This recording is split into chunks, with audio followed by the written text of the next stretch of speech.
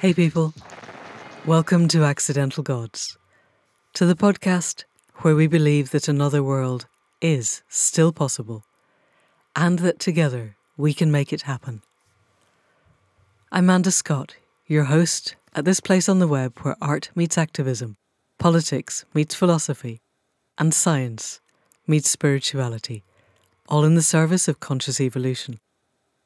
And my guest this week is someone you've all heard of every week, because today I'm going to talk to Caro C, the sound engineer who produces our podcasts and who made the music at the Head and Foot, and whose new album, Electric Mountain, has recently come out.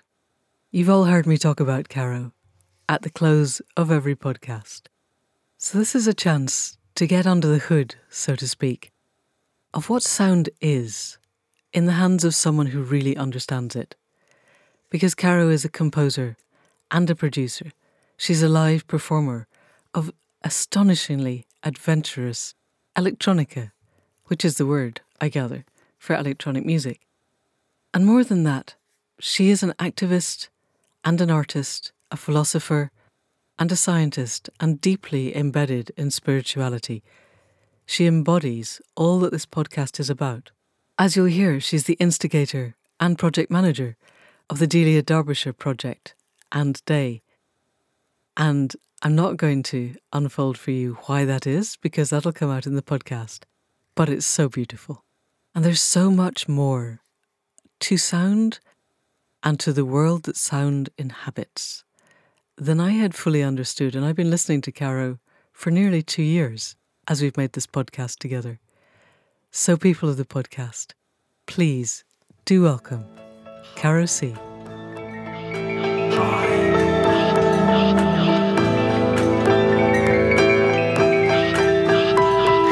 triumph of a human heart.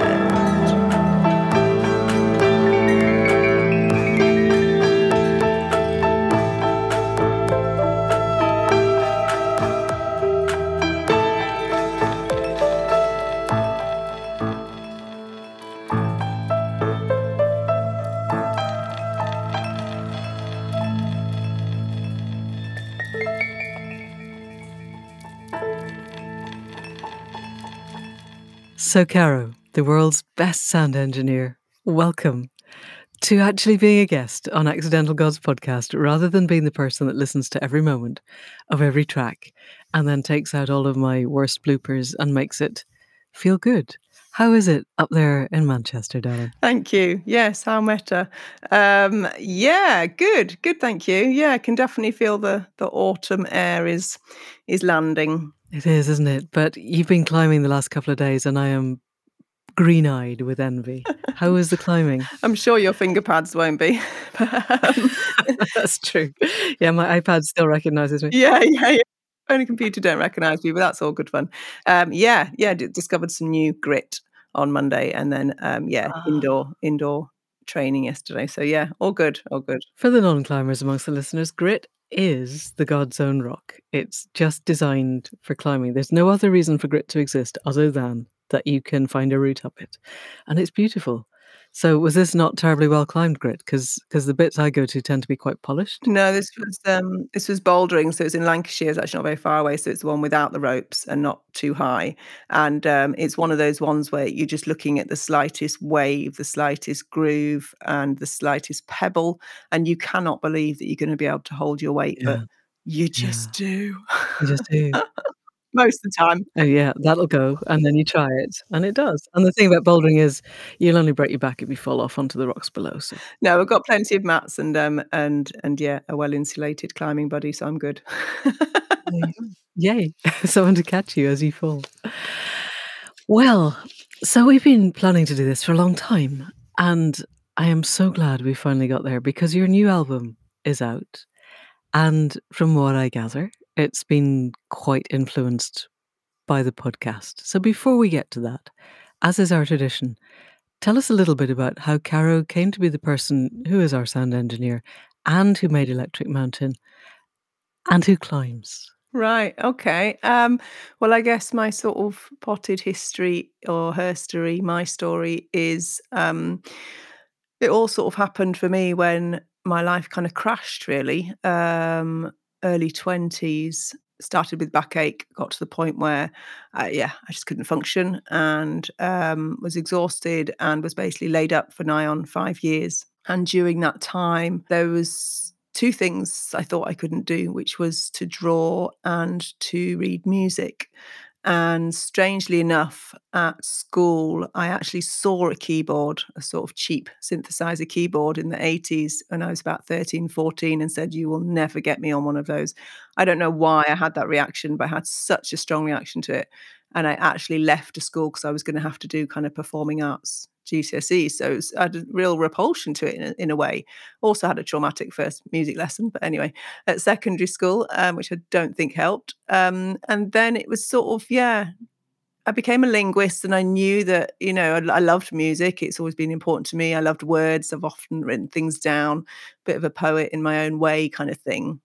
And then, yeah, it was this time of stillness and, unfortunately not being able to get into daytime TV or anything like that. So I just thought, well, yeah, let's do stuff that I can do while being horizontal. And yeah, the drawing went quite well. A friend lent me the drawing from the right side of your brain, which is Hmm.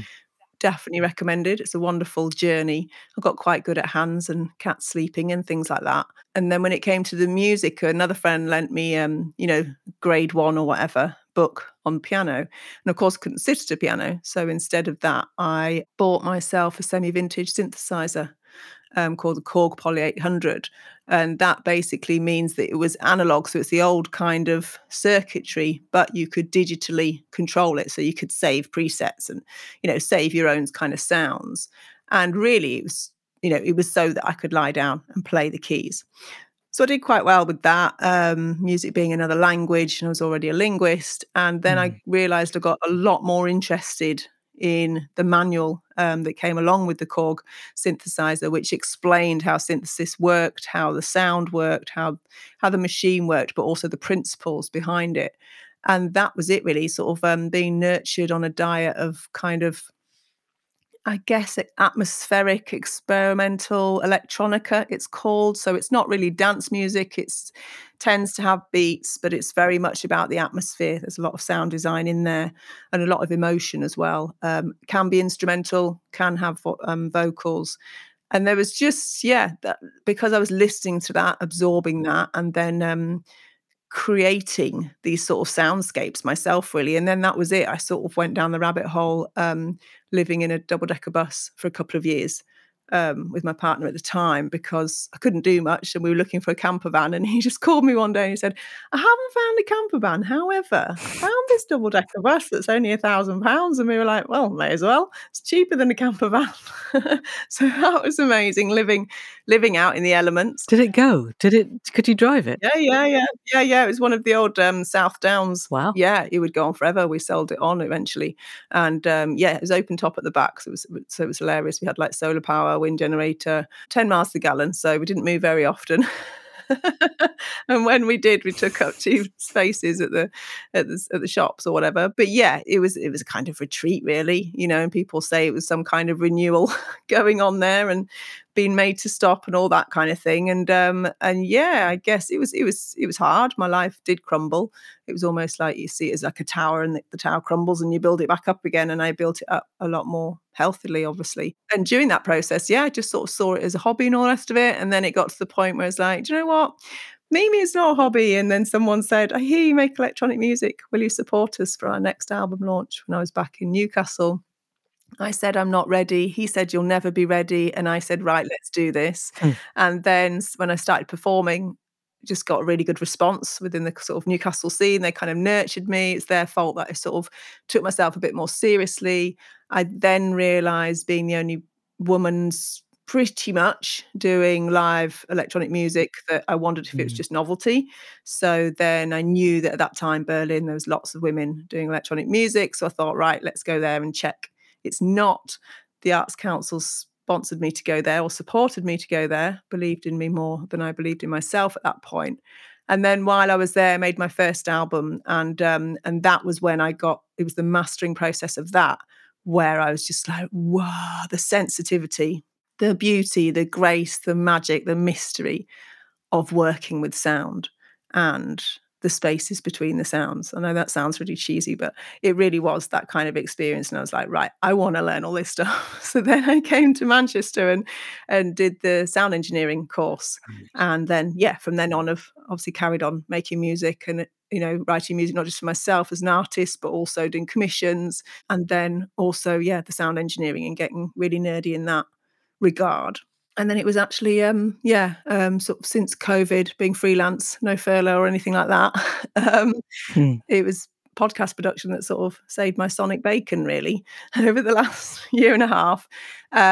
We'd already talked about working together in that sense anyway, so I was already working on Accidental Gods, but then it's sort of I feel like I've really developed that craft and really got into the Hmm. sensitivity of it and the job of really honouring those voices of the people that you're broadcasting, basically. And the various other podcasts that you're doing now, because you don't only do Accidental Gods. Yeah. Yeah. You do Natalie Nahai's The Hive. Are you doing others as well? Yeah, I'm a host and kind of producer, but not mastering person for Sound on Sound magazine's podcast.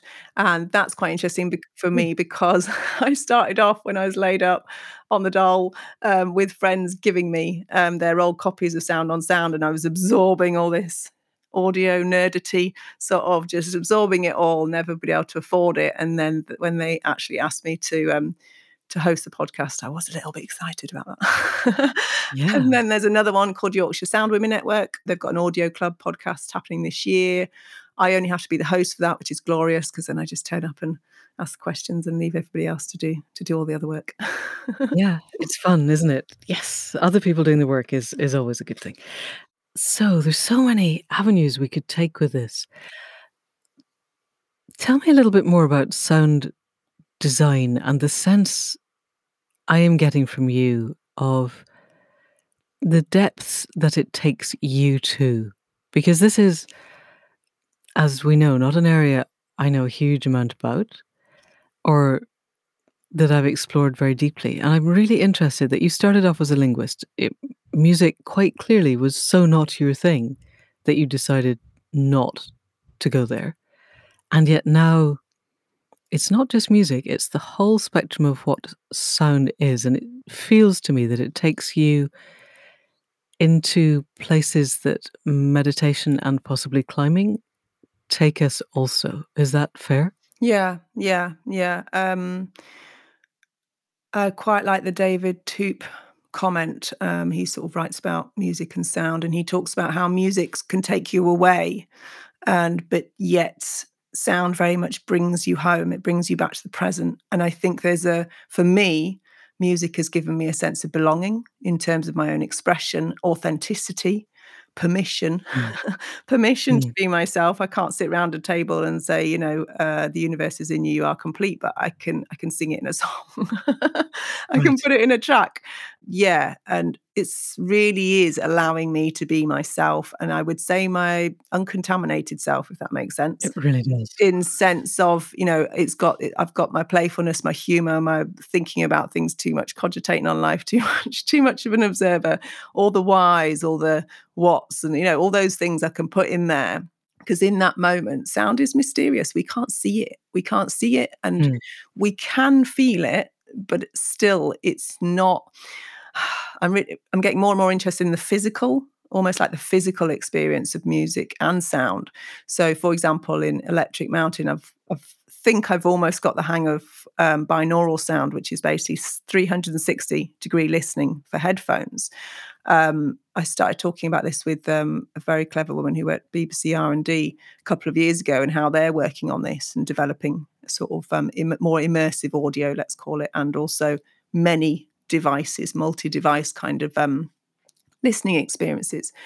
And there's something about once you're dancing, literally, you're choreographing the mm, sound in space. I mean, the spatialization was overwhelming to get my head round, but there was something about that that sort of, wow, how complex sound is. It's so complex, like, and it's so complex how we receive it. It's our most developed, it's our earliest developed sort of sense in the womb, isn't it? So after 3 months, your Mm. auditory system is ready, Oh, is basically. it? Yeah, yeah, Wow. yeah. It's so in that sense, but it is Gosh. something about feeling. It's not just hearing. The wonderful Evelyn Glennie, um, amazing percussionist, who defines herself as deaf. She's done a brilliant TED talk about how we don't just listen with our ears. Right. And I think there's something to that. There's something deeper to it. So for me, I guess it takes me to myself. It takes me to the what is, in a sense. Hmm. It's sort of, there's something about that. It's the essence, yeah, the essence in that sense. And I think I like the fact that there are no answers there. We haven't worked out exactly what it is, how it works, how we work with it. But we all have sounds we love, sounds we hate. Hmm. We all need silence in some way, however, whether we ever actually receive complete silence. But, we need the spaces in between. There's so much there. There's so much, I hear it in my own voice and other people's voices, just the slightest change in tone. I mean, I do listen. I listen sometimes, maybe a bit too sensitized, where I'm a nightmare to go to a gig with or anything like that. Because I'll be like, oh, if only they just turned down 3.2 kilohertz. And everyone's like, oh, Caro, just shut up and enjoy it. It's like, but I can't. It could be better.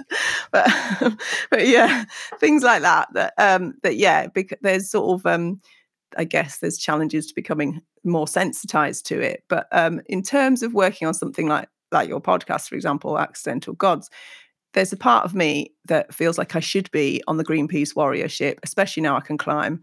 I should be out there on the front line. And there's loads of people on your podcast that, Sophie Miller, other people I can think of, the Clarion, the Bear guy, all these people that are sort of, yeah, they're putting themselves out to do what they can, and what, in their heart as well as for the world, kind of thing. And the world they want to see, or they want to live in. And I guess for me, the only way I can kind of be of peace with that is that I see my work, especially as production-wise in terms of podcasts that I see as, yeah, part Hmm. of kind of conscious evolution, hopefully, part of the solution, not the problem. Then it's something about being that vehicle of Right. consciousness, really, and that how I'm working as that vehicle, because by taking out all the clicks, the ums and the ahs, whatever I'm doing, I'm always balancing between keeping it human and feeling human Hmm. and warm, but also clear and consistent. And you've got things like, some of the recording qualities, you're always trying to balance, you know, um, want it to be as loud as possible, but not tire anyone's ears. And, I'm really careful about things like how much compression I use, or, processing, basically, Yes. and sort of kind of extra signal noise that you're putting in there, because you don't want to tire people out, where on some deep level, some more subtle level, which they might not be aware of, they won't want to come back and listen because their ears are tired after an hour, especially. Yes. And I had a quite interesting conversation with another podcaster the other day who was saying that they were going to start engineering their podcast themselves, not one of the people who comes to you, because it was Mm. too expensive. And again, someone they knew who was doing the engineering, and I think, having listened, that it was being done very professionally. And I think it felt to me like I used to feel when veterinary surgeons decided that the vet nurses could do the anesthesia rather than getting a proper anaesthetist. And this is not to belittle veterinary nurses at all, but I'd done 5 years training in veterinary anesthesia on top of the rest, and they'd done, 10 minutes. And it's because if you don't understand the depths of things, you don't know that there are depths. And so our conversation was me saying, I think you'll find your podcast numbers plummet if you don't have proper production, because you don't understand what they're doing, and therefore you can't replicate it. Yeah. So one of the things that I have learned from you on the way through, apart from how to set up the equipment correctly or not, as occasionally happens, has been this level of subtlety and the psycho-spiritual levels that sound touches. And when we're dealing only with sound, as a podcast is, and we have no idea at all of the quality of the speakers that it's going to be played through at the other end, and some of them will be as good as your headphones, and some of them will be as bad as my car radio. then how much skill goes into being able to cater to both sets of listening and leave people in a way not aware that you've done anything. And it seems to me it's a particularly clever skill. It's a bit like flying a plane. You take off and you land and it's complicated, but the bit in the middle, if you get it right, nobody really notices you're there. But if you get it wrong, everybody knows you got it wrong. Yeah, yeah, true. And it's a bit reminds me of how you talk about the knife edge of kind of reality or the realities, and it is that it's so many, yeah, balancing so many things. So, for example, as it's really getting into mastering as well as mixing, and mastering is a very delicate, I think it's a very delicate art and science when it's done well. And that's when basically you send your music or your sound for someone to kind of polish, but also it's to make sure that it is balanced enough to be able to sound good enough through most listening devices. So yeah, and especially when it's the voice and it's an hour. Yes. So earlier you were saying that you were talking to a BBC producer about binaural sound, and the bits of that that I've explored have all been within the context of meditation and the idea that particular frequencies, I think, of sound waves can move us into particular frequencies of brain waves if they are played slightly differently into left ear and right ear. And so then I hear that the BBC is doing this, and I think my political view of the BBC could be said to be less than favourable. And so I assume that the BBC is going to try mind control by playing us things that we don't really know we're getting in order to switch us into, I don't know, alpha when we're not really intending to be. But I'm really curious as to what binaural sound does out with the scope of meditative music that may or may not kick us into theta and delta. Well, let me reassure you that binaural sound is not the same as binaural beats. So, binaural beats is the premise that you have one frequency in one ear or speaker and another frequency in the other, and your ear or brain creates the third frequency, which is the one that is aids you to drop into a meditative state, so the alpha or the theta. I was speaking to a very experienced sound engineer the other day and electroacoustic composer who works a lot with multi-channel work, and she says it's all cobblers.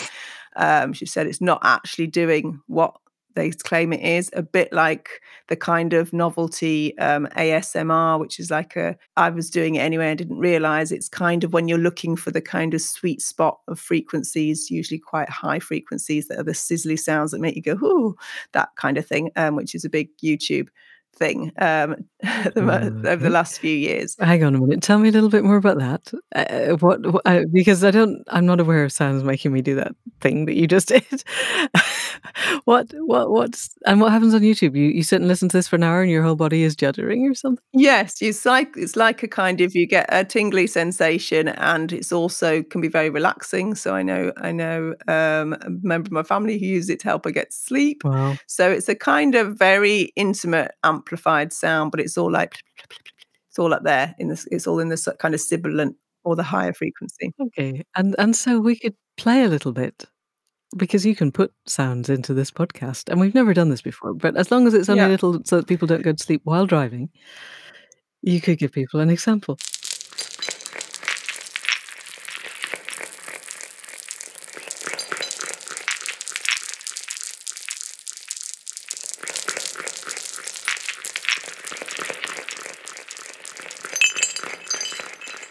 Alrighty, so stepping on from that, it's a bit like that, and it's not doing what they said it was, but Apparently. However, I do know of a psychoacoustician, a composer called Marianne Amache, who was one of the pioneers of electronic experimental music. And she was very interested in what they call the third ear phenomenon.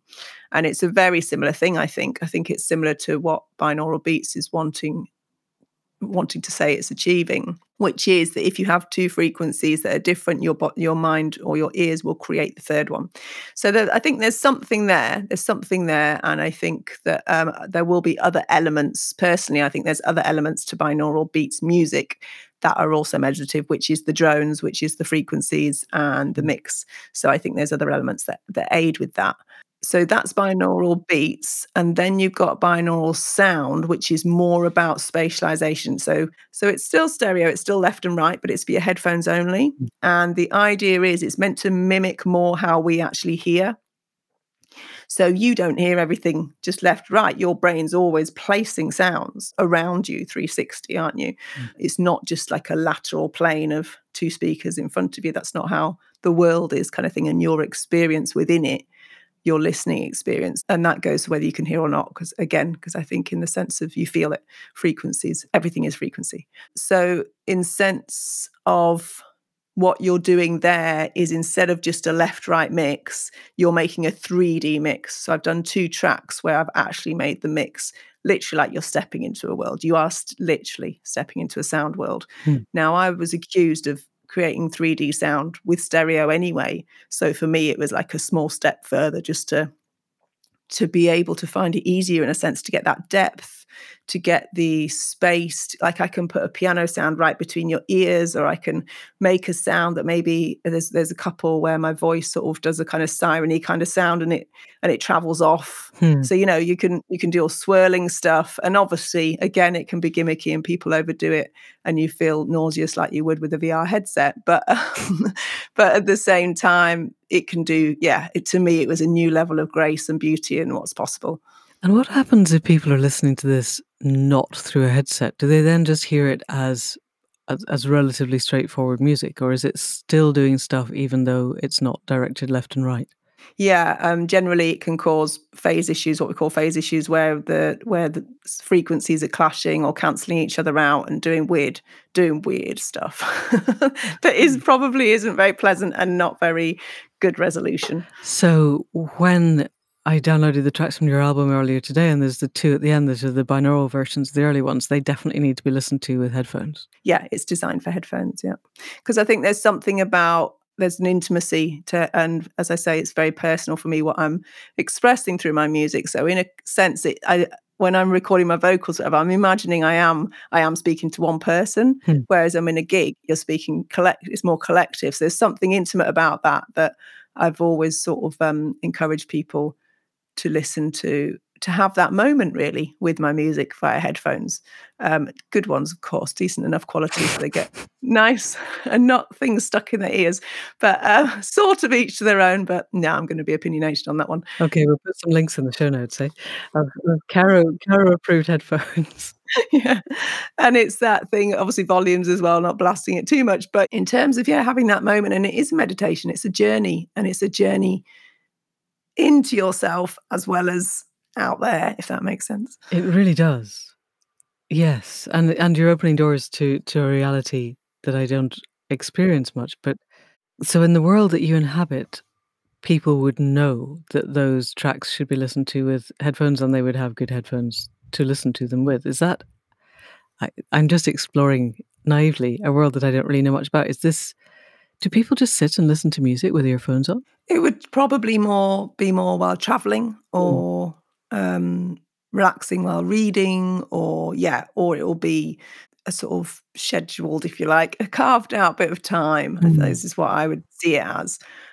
It could be while driving or traveling, I think is probably quite common. I don't think many people listen to things in decent quality speakers anymore. I have to accept that. Especially not in the car. I also think, yeah, but also at home. And then I don't think people have that. However, that's why I think binaural sound is interesting. And I think headphone listening, you can still get quality, because I am a little bit of a bee in my bonnet in terms of how we're meant to be evolving. We're meant to have amazing technology when a lot of our audio technologies are, if anything, getting worse, but definitely not getting better in the mainstream. So that sort of, and that's consumerism, of course. Like, I envisage the live show, which obviously hasn't been able to happen yet for this album in particular, but also my last 2 albums, I'd say. It is that people are there and you can feel it. Everyone's in that moment, and people come out with the right adjectives afterwards, and you're like, yes, they got it. Okay. They're mesmerized, they're enchanted, it's hypnotic, it takes them to their heart center, and all those kind of things. And that's exactly what all those interweaved intentions in what I do. Brilliant. And are you planning a live one? Is there a date set, or are we just waiting until COVID lets people get together more in bigger numbers? Yeah, someone was asking me that just last night, whether I've got a gig, and the short answer is I do have one, but not an album, not the album one, because I do have a vision for it, and I'm not sure when that will come to life, and sort of feel like I've learnt enough not to force it. Hmm. Okay. Yes, definitely. So, in your email conversation that we had when we set this up, you wrote something which struck me as incredibly poetic, and I wondered if you could speak a bit more to it, which was, I pay the price for popularity here, but got to do my thing, heartened by adventurous ancestors who dared to do their thing. Which I thought the poetry of that, I can tell that you were a linguist to begin with, but the sentiment underlying it, and I wondered how much you know about your adventurous ancestors and whether they are spiritual ancestors that you connect with as archetypes or whether you actually know of some adventurous ancestors, and also paying the price for popularity and getting to do your thing. Can you unpick those for us? Yeah, I think for me, there's a kind of toxic element to success. And that might be me. That might be my personal perspective. But it feels like, especially when I was about to release this album, it's like I fell so much more deeply in love with it last year because of the isolation, if you like, because I was so in my creative cave last Mm. year, because of the pandemic and the kind of, yeah, the kind of place I went to with it. And because of that, I somehow felt like, oh, it's gonna be it's like it's a different world, because it's like I've created a different world with this album. Therefore, when I put this album out, it's going to be like a different world. And then I was like, no, Cara, it's still the same world. It's still the same capitalist world. And just because you make experimental music doesn't mean that it's separate, unfortunately. It's the same old, I don't know, it just feels like the same old things. And then it's like, do you, it's a tricky line to tread in terms of being a woman in electronic music and sound engineering, because yes, we're in the minority statistically, and I don't want to be known as a female. I'm going to feel uncomfortable with that word anyway. But in terms of, am I a female composer or am I just a composer? Am I an Hmm. artist? I'm a woman in electronic music, and I don't want to dwell on that at the same time as got to get real that on planet Earth, it's a reality. We Hmm. do live in a patriarchy that doesn't do anyone any favors, I don't think. And then you've got, as Nikki Kashtan talked about, the separation and the scarcity and the kind of,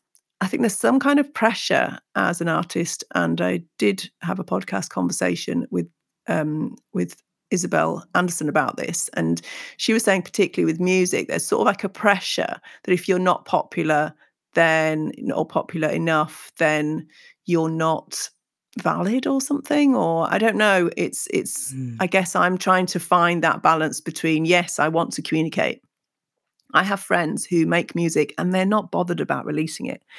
And I envy them. It's like, you don't have to do all this bit that I have to do that takes my ego to horrible places. It's like, and all that brings up all childhood stuff, everything, any little crack in your psychology, you'll know it from releasing books. It's just, Hmm. I'm sure none of us are immune to it. However, it's another way, it's another grueling process of, yeah, becoming more uncontaminated, which is hard work in itself. But also there's something about, I will not compromise. I just will not. And I do not want to be on Instagram 24/7 telling people I'm the most important face in the world and what I do is the most important thing. I just won't do it. And if I won't do it, then I'm not hyping myself enough. And if I'm not hyping myself enough, then it's like you're not hungry enough for it or something. It's like, well, I don't know, it all feels a bit toxic, really. So there's a wonderful woman called Kat Biles who runs a company called PR with Heart, which is lovely because it's very much about being, yeah, she's very grounded. It's about connecting to what she calls source, and it's about connecting to your heart's true vision kind of thing, all that kind of stuff, which I know sounds fluffy, but it isn't. She's really grounded. She's really sound. And it's really coming back to that integrity, really. It's coming back to integrity. It's coming back to authenticity. But more than anything, for me, it is about the art form, not the artist. So I get caught up. Of course I get caught up. I've got an ego like anyone else. I've got all my psychological weaknesses like anyone else, but I just try to keep from the start. I remember somebody said, "Don't believe your own hype." Hmm. And that could be Yes. seen as like, don't get too big for your boots, which I don't believe in, but or I don't want to subscribe to. But there's also something about, yeah, you sort of become, it's easy to become a sort of Furby or a toy that somebody puts on the shelf for a bit and looks at and then doesn't look at anymore. And then, oh, I might give you a big album deal. I've been close a few times to, industry people saying, oh, I'm going to help you with this. And then you never hear from them again and things like that. So it's almost like there's always these, because, when I was a kid, I remember listening, let's say Ultravox's Vienna blew my mind as a track. And I Mm. remember listening to it over and over and trying to work out how it worked. And thinking that's what music is, and if I'm not as popular as that, then Huh. doesn't really count, kind of thing. So there's all that to manage, which I'm sure you can relate to in terms of the writer as well that publishes. But and I Mm. self-release my music, so there's all the questions around: does the real world really want it? Does it really matter whether people want? I don't know. There's all those kind of questions. There's Sylvain Chomet, the guy who's a director, has made some beautiful animations, and he was at a Q&A after his films, because I'm one of those people who watches the bonus bits on DVDs. And somebody was saying to him, "Oh, you're amazing. You're an amazing artist." And he went, "No, no, no, no, no, no, no.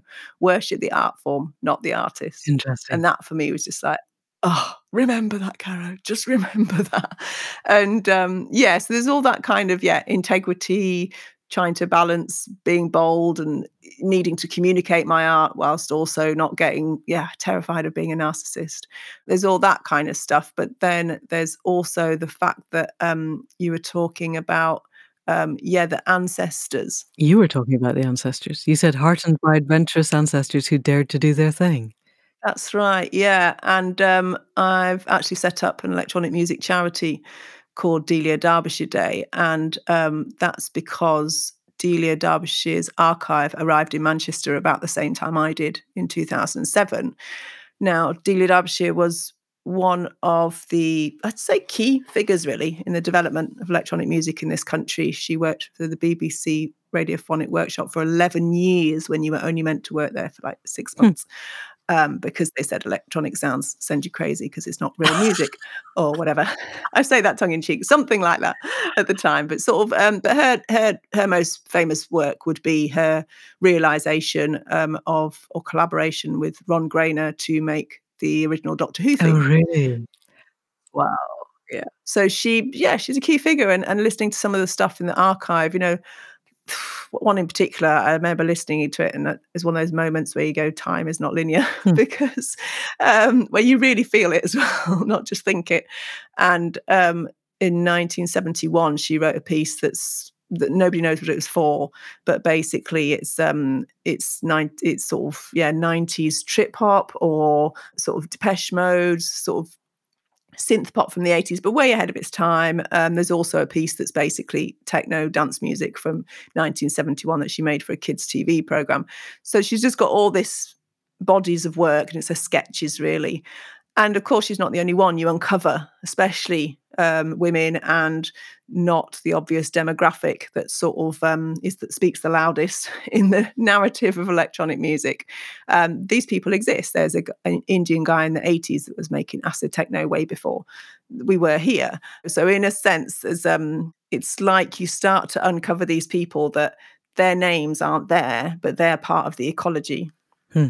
So I see them as my ancestry. And there's a film that I was part of making last year. I was a researcher on it, called Sisters with Transistors, and that was following 10 sort of key experimental electronic women and music and sound pioneers. And in a sense, it's almost we're uncovering these people that were dedicated to the art form more than they were the PR of them as an artist, if you know what I mean. So it's, some of them were attached to academic institutions, so obviously that gives them that kind of support. But there's something about those that dare to be rare, really, that sort of that give me that, I guess, depth of support or reassurance that maybe I could be more popular, or maybe I could be more this or that, but really I think my journey really is about, I just need to do I just need to do what I need to do. Hmm. So I have a question about the creative process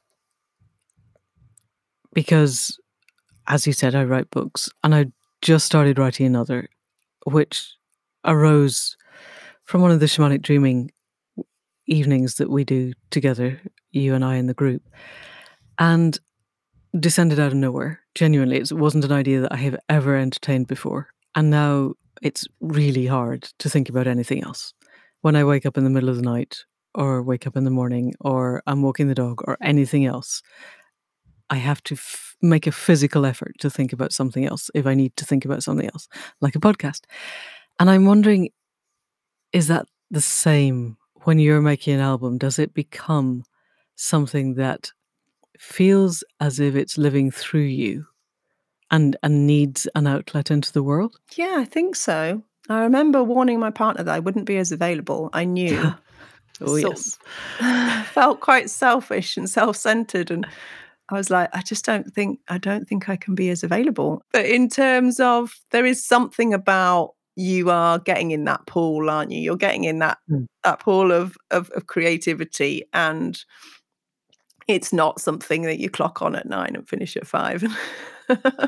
At the same time as, I think you have to let it grow as well, because I think something like an album, I could, turn up, go away, probably easier than you can with a book, to be honest. But still, I do think of it as a whole journey. So the album, it does all interweave together and it does reference itself and mm, all that kind of thing. To have those resonant frequencies, really, so people know what they're sitting down to on some level. But when it's things like, for example, when I do my morning sort of routine, what you call the morning ceremony out in the garden, I just had a massive light bulb moment one day as I'm, honoring or giving a nod to each of the four directions, the four elements, if you like, the fire, the air, the water, the earth. And I was just like, oh my word, without them, we'd be toast. And it's like, how did I not know that? And of course, I say it to my stepkids and they go, yeah, Carol, that's science. And I go, yeah, I know, but I only really understood it. I only really just got it, and that sort of, yeah, wow. Oh my God, that's so integral to our life on earth.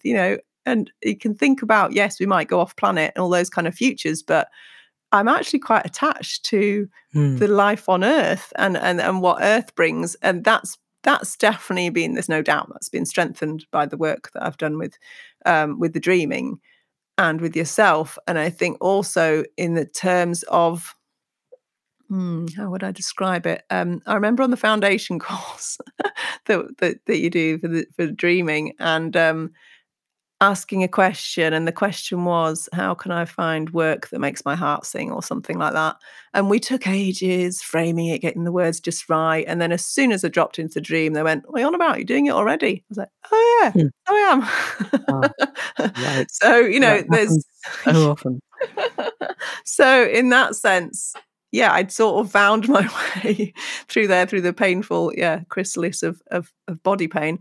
But yeah, in a sense, I guess there's something about, for me, it is the everyday. It's definitely the everyday. It's the everyday. It's the everyday, getting through the crux of a climbing problem. We've all got Mm. our cruxes. How are you going to get through it? Are you going to get round it? Or are you just going to sit and look at it and take your time? Are you going to fight it? Are you going to fight against it? Are you fighting for? I think there's so many metaphors, I guess, that sort of, again, I'm not just being poetic. It is I feel it. It's a sort of tangible thing. So, for example, the magma is in me, the magma in me, the magma in you. That came from doing the morning grounding, um, Right. and just knowing that we've all got that, and how almost that spark that won't let you give up, when life's just too bonkers. There's more crazy than there is wonderful. There is that, yeah, there's that spark that won't let me give up anyway. And there's things like that just relating to those things. And it's very Bjork. She does exactly the same, in terms of, getting in there with the elements and the bodily processes or viruses. She uses all sorts of, especially with her album Biophilia, but it's somehow being of that. I think I am. Yeah, I am of. I've made it my home, the earth, and therefore it is part of me, and I'm part of it, kind of thing. The lyrics of your tracks reflect so much of your life. There's the Mighty Like a Mountain, and it starts off Climb When Ready, which is, for those of you who don't climb, the signal that the person who's holding the end of the rope gives to the person who's about to climb to let them know it's okay to start, because sometimes it's not. Um, and it feels to me as if, I suppose it's an obvious thing, that you are weaving your world into what you give back to the world. So, because you have engineered every one of the podcasts, and because your music is so much coming from wherever the creative well is that feeds us and coming out into the world, it seems to me as a gift of transformation. And I'm not sure that the world is just the same as you said that it was. I think it is changing faster than we know.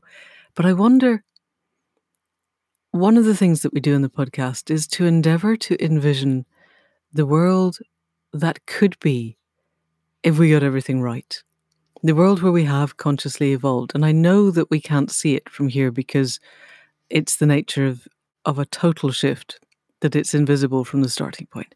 But if you were to be given the power to craft the world, and a world in which you don't feel as if your music has to enter into the predatory capitalist paradigm, what would your world feel like? My latest conclusion is honesty is a given. Hmm. Then forgiveness can flow and emotional or conscious evolution can emerge. So I think as long as we cannot be authentic, as long as we cannot say, this is part of my story, this is what I'm working with, and this is where I want to be, and this is who I really am, kind of thing, which I know is a very simplistic way of putting it. But until we can do that, Hmm. it's sort of we all just have to pretend and lie, don't we? And as long as we're having to pretend, then there's no end to how much we can pretend. And I think that's sort of where I come from. And a couple of albums ago, the title was "Love Yourself Till You're No Longer Blinkered," Hmm.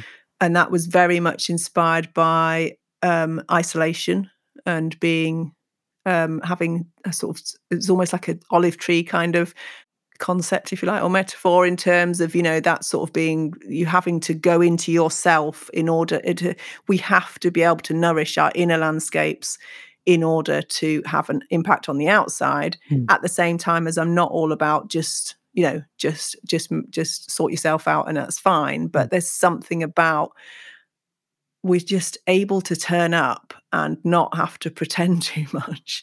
Yes. And then there's something about that humanity can really be, that we don't have to, we're not clever, we're not sorted, at the same time as we can offer loads of genius things. Yeah, I think it's opening that up a bit, if that makes sense. It does. I'm really interested in the dichotomy between honesty and authenticity. I remember a woman that I met completely in passing. I only met her once. I've never met her again, but we were discussing life, the universe, and everything. And she said that she knew that the man who became her husband was somewhere quite far along the Asperger's spectrum and beyond when he said that she was the second most beautiful woman he'd ever met.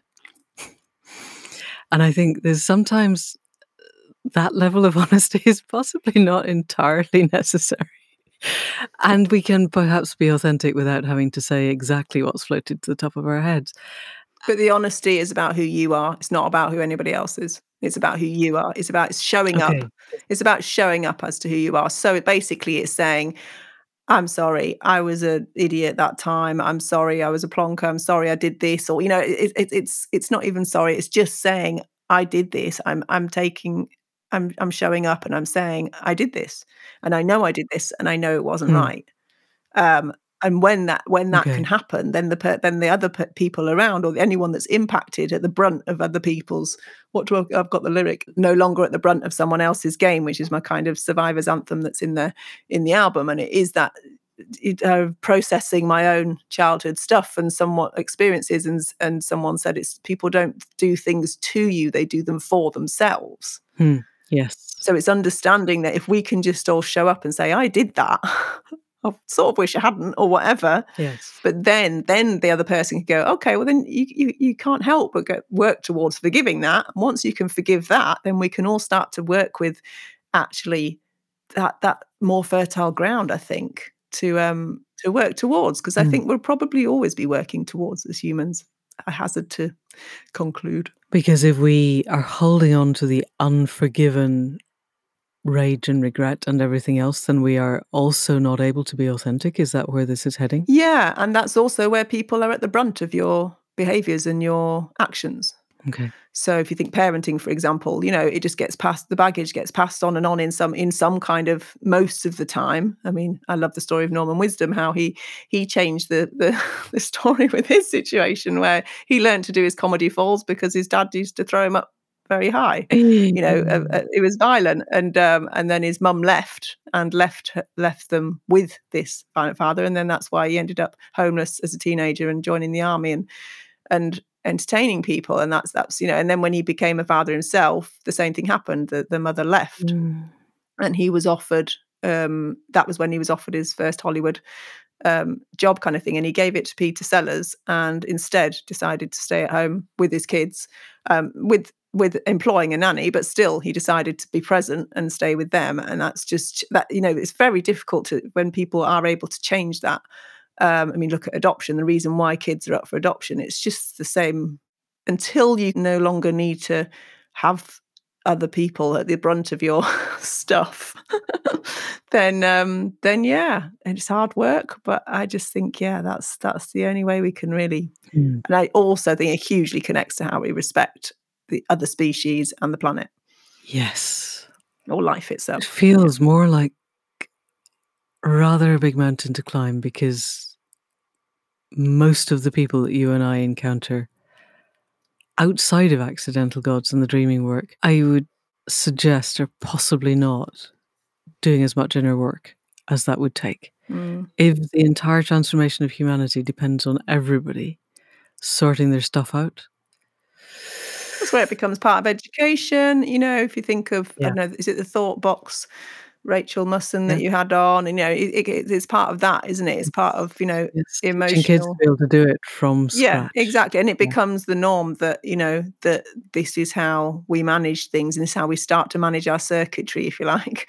Then we can start to, uncover some of those things that are the unconscious drivers most of the time, that I think tend to be the destructive ones. But yeah, I mean, if I think of, like, for me, sitting out, again, that sitting out in the morning thing, 10 minutes. And now I have my two cats. Well, the cat that I live with and the cat next door, we have our meditation club where they basically just wait for me if I'm not there. Or they'll come and wake me up and go, come on. Meditation time, Carol. Yeah, it's meditation club. Come on. One of them sits on the fence. Obviously, he's still undecided whether he's joining or not, but that's okay. And then I could, that whole feeling part of the web of life thing. And I think once you're there, it's heart mind, isn't it? It's heart mind. Once you're there, then it's just, that's home, really. I think that's glorious. I so can see these cats now spreading heart mind, morning meditation, morning practice, connecting to the elements, and just sneaking around the whole of Manchester, spreading these vibes. This is how transformation happens. It's that listening as well, listening to the world around you, and not expecting silence. So, when I sit there in the morning and you'd hear somebody shouting at their child because they're not ready for school, and there's a part of me goes, please be quiet. I want tranquility to start my day. Yes. How dare you? Whereas, like, there's another part of me go, this is the web of life. Just be, and that, so I do live in suburbia, so we've constantly got traffic sounds, or some days I'll hear the tram and some days I won't, and that'll be because of the wind direction, or there's these, and obviously all the birds, and and there's, the other day was the Russell the hedgehog, because he rustles around, and there's things like that where you feel part of life. You're part of life, and that is again, it's that home place where, if that's your starting point and you can keep coming back to that anchor, I think you can't mess up too much, hopefully. That feels like an incredibly good place to end, because we're at our hour. But thank you very much, Caro, for being our best and most perfect sound engineer, and for being a guest on this week's podcast. You're very welcome. Obviously, I'm just showing up in service, doing what I can. I'm just one tiny particle calling a party, a vital piece in the giant jigsaw called life. One tiny particle calling a party, calling apart a vital piece a vital peace, vital peace. So that's it for another week. Enormous thanks to Caro for all that she is and does, and for the integrity and authenticity that she brings to her work with this podcast and her music and her teaching and the world. And I know it does feel as if everything is going on with business as usual. But the nature of change, particularly complex change, is that it's happening under the surface, and it only emerges when things have reached a threshold. And it genuinely feels to me, with the work that Caro's doing, with the work that Rokia's doing, or Howard, or Sharon Blackie, or any of the other people that we have interviewed on this podcast, that the world is changing. A lot of the things that we've talked about were not out in the open 10 years ago, even 5 years ago. The pace of change is getting faster. And so if there's anything that you can do in your world to help to speed things along, then I completely encourage you to do it. And for those of you who've got in touch and who are doing astonishing, amazing work in your own lives and in your own communities, I thank you. And we will be back next week with another conversation and other ways of opening up the world. And in the meantime, as we said already, enormous thanks to Caro C for the music at the head and foot and for the sound production. Thanks to Faith Tilleray for the tech and the website, and thanks to you for listening. If you want to find the website, we're at accidentalgods.life. The membership program is there. The events schedule is there, and we still have a Mind as Wide as the Sky on Sunday, and then another gathering around Samhain, where we will be looking at how we can make death our best and dearest advisor. And beyond that, if you know of anybody who would like to be part of the generative dance of the world, to help us towards the more beautiful future that our hearts know is possible, then please do send them this link. And that's it for now. See you next week. Thank you, and goodbye.